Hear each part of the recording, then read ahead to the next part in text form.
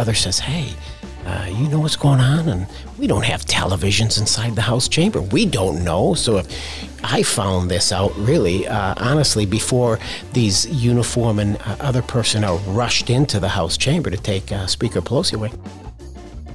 Welcome to Creating Community with Dorian and Jake, a podcast designed to bring area leaders, business owners, and other interesting people together to better our community.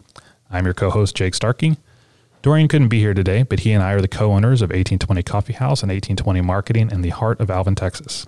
If you're a first-time listener, we encourage you to subscribe to hear more.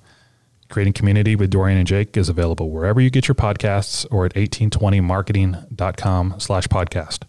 We'd love for you to subscribe to stay up to date with us and our community. Today we are recording from Heights Baptist Church, where our guest will be giving a presentation to the Alvin-Manville Area Chamber of Commerce later today. Thank you to Heights Baptist for allowing us to use your facility and to the Chamber for helping coordinate this interview. In this episode, I get to sit down with Congressman Troy Nehls. Nehls is in his first term as a congressman, and we're thankful he was able to make the time to sit down for the podcast. Welcome to the show, Congressman. Good morning, Jake. Thank you for having me. Sure. So tell us a little bit about yourself. You started how long ago in law enforcement? Sure. God, it's been over 30 years, and you know, people ask me, and you can probably tell by my accent, they say, where are you from? Where were you born? I said north of Dallas, which is the state of Wisconsin. So I was born and raised in Wisconsin and moved down here almost 30 years ago with my identical twin brother. I come from 7. There are 6 boys and 1 girl. And my identical twin brother and I, we are the youngest. I'm the youngest of the 7. And so we've had an older brother, Terry, that's lived down in Houston for about 35 years. He's in the airline industry. So my twin brother and I'd come down and visit in that little Richmond-Rosenberg area in Fort Bend County. We liked what we saw. Yeah. So we were in law enforcement in Wisconsin for a couple of years, transferred that training and experience down here into Houston, went through a modified police academy, and now here I am 30 years later, you know, serving in law enforcement for almost 30 years in Fort Bend, and now obviously being a member of Congress. So that's what brought us down here, looking for some Southern belles. So my twin brother and I, we live right next to each other. Oh, wow. Built homes right next to each other, yes. He's married, has 3 children. I'm married, have 3 children. So it's wonderful. Wow, very identical. What was the process like transferring as a police officer from Wisconsin to Texas? Just a modified police academy, basically. It's the same process. They want to make sure just the codes and laws and things like that are slightly different, I would assume. Yes, that's what it was. The state of Wisconsin, we went through a police academy up there, and many of the things are really all the different 50 states as it relates to like driving techniques, use of force issues, all of those things. That's pretty universal around the country. And so we had to do 196 hours. And the 196 hours down here related to the Code of Criminal Procedure and then the Penal Code, the Texas laws. So that's what we had to do. We went through a modified police academy and then took the test, and here we are. Nice. And so I know you eventually became the sheriff. How long were you in the police department? What department were you? I started with Fort Bend ISD. Okay. My twin brother was with Sugar Land, and I started with Fort Bend ISD, and it was enjoyable. But I just don't know how long I could handle, just watching young, students and stuff. So I ended up going to Richmond, and I ended up getting into the elected portion. I ran for public office, and the constable's office in 2004. I was elected. It was interesting. I was elected as the constable precinct 4 in absentia. I mean, I was in Iraq, actually, when that election took place. Really? Yes. So I wanted in absentia, and then I was reelected in 2008. Chose to run for sheriff, Fort Bend County Sheriff in 2012. Successful there. Sought reelection in 2016, and then ran for Congress here in 2020. Yeah. So we've interviewed a few people that have had a law enforcement background, and they all have similar but different answers. What was it that drew you to law enforcement as a career? My father. My dad was the county sheriff in Dodge County, Wisconsin. Wow. He returned from Korea. My father was a war hero, recipient of the Distinguished Service Cross. For those veterans that may be listening, that is the nation's second highest medal. It's just under the Medal of Honor. Wow. And when he returned, he was sitting, believe it or not, back then, my dad, Ed, was sitting in a bar, and one of the county commissioners sat next to him and said, well, Ed, you're back from Korea. What are you going to do? And He said, well, I don't know. His parents had a family farm and said, Ed, would you like to join law enforcement and get at the Dodge County Sheriff's Office? And he did, and ended up becoming the sheriff. So that's what really drew Trevor and I, my twin brother and I, and my second oldest brother, Todd. He joined in the law enforcement community, and years later, he became the Dodge County Sheriff. Really? So it's interesting. My father was a sheriff. My older brother, Todd, became the Dodge County Sheriff. Trevor and I moved to Texas, and I become the Fort Bend County Sheriff. So That's several fantastic. Sheriffs in the Nels family. That's awesome. That's a great story that the whole family, not the whole family, a lot of the family followed in the footsteps of joining law enforcement. The other question we always ask is, how has law enforcement changed for you in that 30 years? I have an outsider opinion on how law enforcement's changed, but from your perspective, what were some of the changes you've seen over that period? It's changing. It's evolving, no question about it. Years ago when I started, we didn't really have any, I mean, the technology that we see today, whether it's body cameras, whether it's computers in cars, even the radio system, all of it. Even the cars are changing. The lights are becoming more, flashy, so to speak. So it's changing quite a bit, I think. In my experience over the last 30 years, they're taking more and more discretion away from law enforcement, which I think is kind of a sad thing, because years ago we would have the ability to just have casual conversations with people and make decisions out on the road, out on the street, and now it just seems like a lot of those, the discretion is being taken away from law enforcement. Yeah, that seems weird. It seems to me that in the moment on the side of the road, you need to be able to make a decision and not worry about I don't want to say consequences, but worry about the ramifications based on you having all the information at the moment versus what someone afterwards is going to have. It seems not helpful. And I would say this, when my father was still alive, he's no longer with us, but he said, Troy, son, I don't know if I could do it today. I just don't know if I could be a law enforcement officer today, because I think it's moving in the wrong direction. I think you're going to see more and more law enforcement agencies struggle to find decent qualified candidates, which you see with the scrutiny across our nation as it relates to law enforcement. Some of these movements, defund the police, this and that. I mean, so I think it's a very difficult time for law enforcement. I believe personally a large majority of the American people support their local law enforcement. Yes. When we saw the summertime and all the different civil unrest, I mean, it was riots and cities burning across our country. There were more individuals that came to the Fort Bend County Sheriff's Office coming with cookies or snacks or lunch or cards with encouraging words on it and saying, this isn't how the people really truly feel. That's amazing. That's beautiful. So after 30 years in law enforcement, you decided to run for Congress. And we'll get into kind of your priorities and things like that in a little bit, but what goes into that decision? What I saw a sheriff in 8 years with, the sheriff is the number one law enforcement officer in the county. I mean, he has an enormous amount of responsibility, all the sheriffs in all the 254 counties. And what really drove me to this, to running for Congress, is the fact that we had to deal, we were very good at arresting people and putting criminals in jails. And then one of the most difficult times for me were when we had many victims of crime that were victims, and the suspects were individuals that had been deported 2, 3, 4, 5, 6 times. And so really the immigration law or lack thereof is what really drove me to this. And it's Congress's responsibility. It's their responsibility to address our immigration laws and keep the American people safe, but they haven't done it. We in Congress have the ability to solve this problem. It's just Congress doesn't have the willingness to solve this problem. And so that, honestly, full disclosure, that's what drew me to this. And I talked about it. I tried to spotlight some of the horrific crimes that were being committed in Fort Bend County by individuals. And I'm not against legal immigration. I don't support illegal immigration. Right.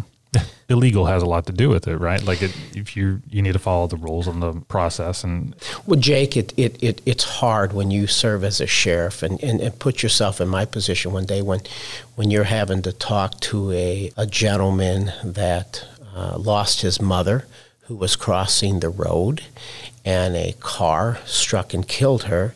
The car ended up leaving the scene, but thank goodness with technology, there were some cameras on local businesses that caught the license plate, and that the individual's been deported several times. So you're thinking, well, how did he ever get back? How does an individual ever get deported more than one time? And honestly, Jake, if you get deported, it's because you've done something really, really wrong. You've committed a violent crime, or you've violated the laws in our great state. And so that's just kind of hard for me to swallow. So I'm pretty passionate about the immigration conversation that right now we're experiencing even today with our southern border. I was there last week. So we have some work to do. Yeah. And so it sounds to me that there wasn't, I've talked to people about why they decided to run before, and there's one specific moment. This happened and I was done. I had to do something. And it sounds like to me, that for you, a lot of, I'm not going to say little things, but a lot of things happened to kind of culminate in this decision. That's right. Accumulation for years. It doesn't, running for Congress does not seem like the easiest thing to do, and it seems very time consuming, and it seems like you have to want to do it. Like, that sounds dumb, but to me, you can't just do it for fun.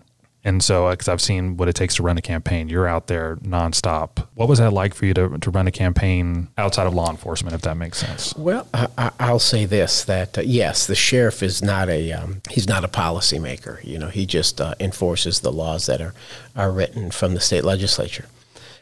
And it, when I talk about the immigration, but in addition to that, it's just when you get to all of these politicians, I'll call them, or elected leaders, and every 2 years they'll get in front of the camera and they'll tell you they're going to do all these great things, they're going to do this and they're going to do that, and then they do just the opposite. That could be very, very frustrating. So I'm the type of guy that just gets out there and I'm just straight to the point, straightforward with the people, and it hasn't hurt me up to this point. Some will say you're a little bit too, brass. You get out there. You just, you don't. I don't sugarcoat a whole lot because I think the American people really want to hear the truth. So running for Congress for me, I don't want to say it was a difficult thing, because that being a county sheriff representing 850,000 people, knowing that 70% of the votes come out of Fort Bend was a helpful thing for me. Yeah, absolutely. It helped. All right, and we're going to dive into what it's like to be a congressman, as well as some of your experiences during that time. But first, we'd like to take a moment and thank our sponsors.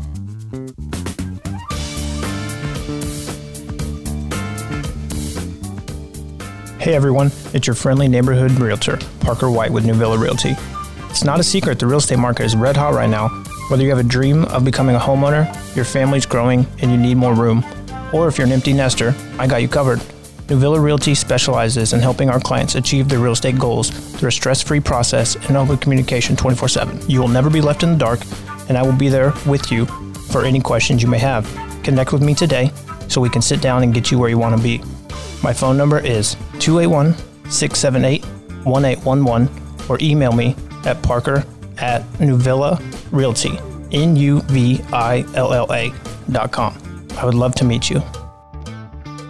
I'm Jamie Scafidi, President and CEO of the Alvin-Manville Area Chamber of Commerce. The Chamber of Commerce exists to provide support to businesses and organizations in the Alvin and Manville area. With various networking and marketing opportunities every month, the Chamber can help you grow your business. Learn more at alvinmanvillechamber.org. 1820 Marketing is the producer of this podcast, and if you have marketing needs, we can help. Now more than ever, professional marketing can separate your business from the competition. What you're doing isn't working for you. It's time to try something different. 1820 Marketing, something different. Contact us at info@1820marketing.com. Now back to the show. So as a new congressman, I know you had a kind of a boot camp originally when you started, but what does a typical week look like for you? Well, it's as a freshman, we had that you talk about. We had an orientation. I always call it baby congressman school. You go to this baby congressman school, and that was after the general election. So we had time to spend a couple weeks together, get to know all the other freshmen. So a typical week for me would be you come home mostly on weekends. You're up there 4 days a week, I would say. Gotcha. You fly up on a Monday morning or maybe a Monday afternoon, and you come home either Thursday late evening or Friday. So you're home most weekends. It seems like when you're there, you're probably running nonstop, just because between sessions and then also meetings and everything like that. Are you also running full speed on the weekends, or are you able to kind of take a moment and rejuvenate and spend time with family and recharge? Yeah, you say that when you're up there about nonstop. Under normal conditions, and honestly, I and the other freshmen, we don't know what normal is because of the COVID. So to try to say that we have meetings, we don't. Matter of fact, there's 3 buildings that house members of Congress. There's the Cannon, the Longworth, and the Rayburn. I'm in the Longworth building, which is in the middle, but you can't have visitors in any of the buildings. The gate, the fence was around it, but COVID, security concerns. So if I had a constituent visiting from the district, I couldn't even let them in my building. I couldn't get in through the fence because you have to have a staff. It's only for Congress and their staffs until they relax this COVID protocol, but it's not there yet. Many people have even asked, well, hey, when can we come up and visit you? I said, I'd probably wait till June or July. Wow, that's because true, it's just so the meetings aren't really there. We're getting so used to these Zooms. I'm getting to be a good Zoomer. Yes. And so a lot of it's through Zoom. Even our committees, many of those meetings are held through Zoom. So we're busy up there, but we're not so busy as far as interacting with people in person. And then when I come down here, yes, there's several activities. Today's a very busy day, starting this morning. We'll be busy through the rest of the day, but it's good because this is where you can really find civility, good people down here, and just having conversations. Right. Yeah, I can see that. Especially, it just seems like you have a very busy day, because I know you were at Sunrise Rotary this morning, taking the time to sit down with me in the mid-morning, then you have a luncheon that you're going to be speaking about, and I can just imagine it's probably a good relief from double speak in Congress sometimes. I absolutely love it. I love coming down and just traveling throughout the district, talking to people and asking them, hey, I've been there 90 days. And you see some of these bills that are being drafted by the majority up there, and I want to know how people truly feel, and if they truly even know what's in the bill, what is the language of the bill. And if they don't, I feel then it's my job to try to help educate them with facts. Keep the emotion out of these arguments, and just facts, and then I want their opinion on how they look at the bill and how I should move forward with it. Yeah, I wonder how much of that's helped by your law enforcement background, because you do have to take the emotion out of those situations, and then carrying that over as a congressman probably helps a lot, that you can separate the emotion from the reality. That's got to be helpful for you. It is, because I think when you see, even during campaigns or elections or some of this stuff, they tend to just go after people's emotions. Let's hide facts and let's just put all the emotion in it. And a lot of times people kind of they make decisions and they react based on their emotions, and that can be problematic. Now that you're through your first 90 days, I'm sure you've got it all figured out. And so what are some of your priorities for your term? Obviously, that first 90 days, actually it's the first week or so, it's where are you going to be housed? You want to have a good office, right? There's 57 freshmen. You want to make sure that you have a decent office. So there was a lottery draw, and I ended up getting number 2 out of the 57. So I had in my opinion, the pick of the litter. I got the office I wanted. I'm in that Longworth building, first floor, have a great view of the Cannon building. It's just beautiful. And then it's off then to committee assignments. So you want to get on some decent committees. And there are several committees out there. There are some A committees, which are like Ways and Means, Energy and Commerce, Financial Services, Appropriations. Those freshmen aren't really getting on those. You get on B committees. So I fought really, really hard to get on Transportation and Infrastructure, which is a B committee as well. And then I'm on Veterans Affairs because I'm an old military guy. Sure. And so that works out real well for me, and I'm enjoying that. But T&I is a very important committee, and I worked very, very hard for that because we see a big infrastructure package, if that's what you want to call it. It's $2.3 trillion is what the president, the administration rolled out the other day. And so we're looking at that to figure out what can we do, what can I do to make sure that we address the transportation and infrastructure issues we have in Texas 22nd. And we have a lot. Yes, we do have a lot. Flood mitigation, there are 36 members of Congress in Texas. There's 36 congressional districts. There'll probably be 3 more once the census comes out, so probably go to 39. But out of the 36, right now, Texas 22, this congressional district is the fastest growing. So definitely, people are moving here. They love it here. They love Alvin, Pearland, man. I mean, this is a great community. It's great schools. This whole district's an amazing district because Alvin, Pearland, I grew up in, but then also having family in Katy, we would drive through Sugar Land. We took the long way. But seeing Richmond, Rosenberg, even from 20, 30 years ago to what it is now, it's booming, and 59 and all. It just, we're used to it. It's a norm for us to be growing this fast. And I occasionally have to take a step back and go, not every part of the country is as, successful, but growing. It doesn't have the growth that this area does. And it fascinates me. It's kind of a blessing to kind of watch it happen. It's kind of fun to see how things are growing. You're right. And that's why it is so important that your listeners and people get involved in these local elections and these county elections, because whether it's the city mayor and the city council or county judge and the commissioners, making sure that they can handle and address that growth in a timely fashion, plan for it, prepare for it, because you can see our roadways. I mean, Highway 6. I mean, so we have so many people moving in. We have so many rooftops being built and more families moving into this district. So it's staying ahead of it to make sure that we can continue, I say, to provide that good quality of life for the people that chose this district home, that choose it. Yeah. Mayor Cole had mentioned about time, and with better roads, it's not going to take me an hour and a half to get home. It's going to take me an hour. I just gained that half hour. And what can I do with that? Over time, it adds up. That's right. Mm-hmm. That's right. So how do you balance, you kind of mentioned it earlier, but how do you balance taking in the information from your constituents and then acting on their behalf? You could spend all day just listening to them, or you could spend all day legislating, but you need to have that balance. How do you kind of manage that? I'll say this. I really don't know yet. I've been there 90 days. Of course, we have voted on some bills. There was one that came up. It was the $1.9 trillion. They call it the American Rescue Plan, at least the Biden administration. And when we looked at that, I voted no. Every other Republican voted no as well, because I don't think it really rescued the American people. And so there are going to be some things that some of my constituents may not necessarily agree with me on. But that's okay.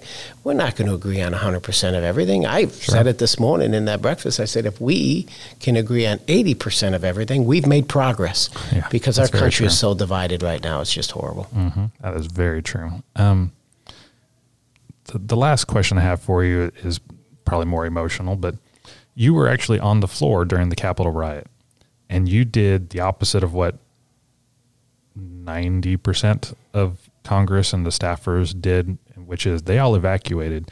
And it seems like you kicked into law enforcement and you started helping. What was that experience like for you? Hopefully that's a once in a lifetime experience that no one should have had to experience, but it happened. Kind of walk us through that. That's sure. Well, when I say the chamber, the House of Representatives that you see, they call it the chamber.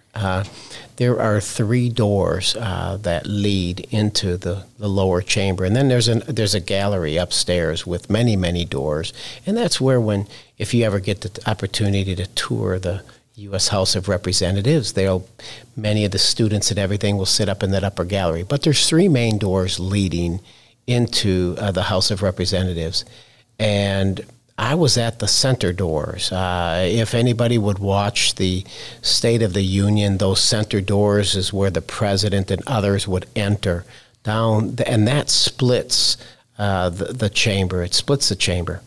And so I was there sitting at the chairs in the rear, back by the and some gentlemen came in and they rushed in, and there were many of them in plain clothes with earpieces, and then there were many with uniforms on, and the plain clothes immediately rushed up and took Speaker Pelosi off of her podium up there and rushed her through the back. There were doors in the back of the chamber as well. And then many of the uniform officers started securing doors. Many went upstairs. There were many more doors leading into the gallery, but there were only 3. So they started securing the doors, and there was a gentleman that said, "Everybody, we are on lockdown. the Capitol building has been breached. And so there we were. And they said, you can't go anywhere. Matter of fact, everybody should just get down. And I'm thinking, I'm not getting down. I don't know what. Said, if you're near your chair, sit down, get down, and reach between, underneath the seat is a gas mask. Yes. So many people were pulling out gas masks because the Capitol Police knew that they were deploying tear gas inside the Capitol to try to get these individuals out. And so I was standing there at the back, and some of the plainclothes gentlemen were watching those two main doors. They were locked. They secured them. And then all of a sudden, I kid you not, Jake, those doors started just shaking. There were individuals on the other side that were trying to get in and breach that. And then there were a couple members that brought some furniture over. And you can see some of these in some of the pictures. I didn't know all these pictures were being taken, but the furniture to help, provide a little bit more barrier in case they were able to breach the doors. But then you can see these Capitol Hill police with their guns drawn. When whoever that was, broke that glass. I believe it was the guy, because when I looked through the broken glass, there was a guy with a big flagpole and a stick. And I believe he used that stick to shatter that glass. And that's when it got a little hairy, a little tense, because initially the blunt force on that glass, it almost sounded like gunshots. And the one Capitol Hill police guy, he said, shots fired, shots fired. And that's when you could immediately see that information went over the radio. And so all of a sudden, I'm sure the media got that. And what does the media do? Yeah. Shots fired inside the Capitol. Well, not at that time. I could see where somebody could have thought that was, But I took my jacket off. There's another congressman named Markwayne Mullin there. He had his jacket off. And I kept my phone in my pocket of my suit coat. And for 18 minutes, my wife was trying to call me because she was seeing this stuff. I tell you, I paid for that one. How can you respond? But she was able to get a hold of my twin brother and some of the others in my staff, because she was definitely concerned, because she heard that there were shots fired in the Capitol, people inside the Capitol, there's rioting. But I stood back there, Jay, because one of the gentlemen said, you have to leave. You must leave. And I said, sir, I'm not going anywhere. I said, I'm staying here with my brothers and sisters in blue.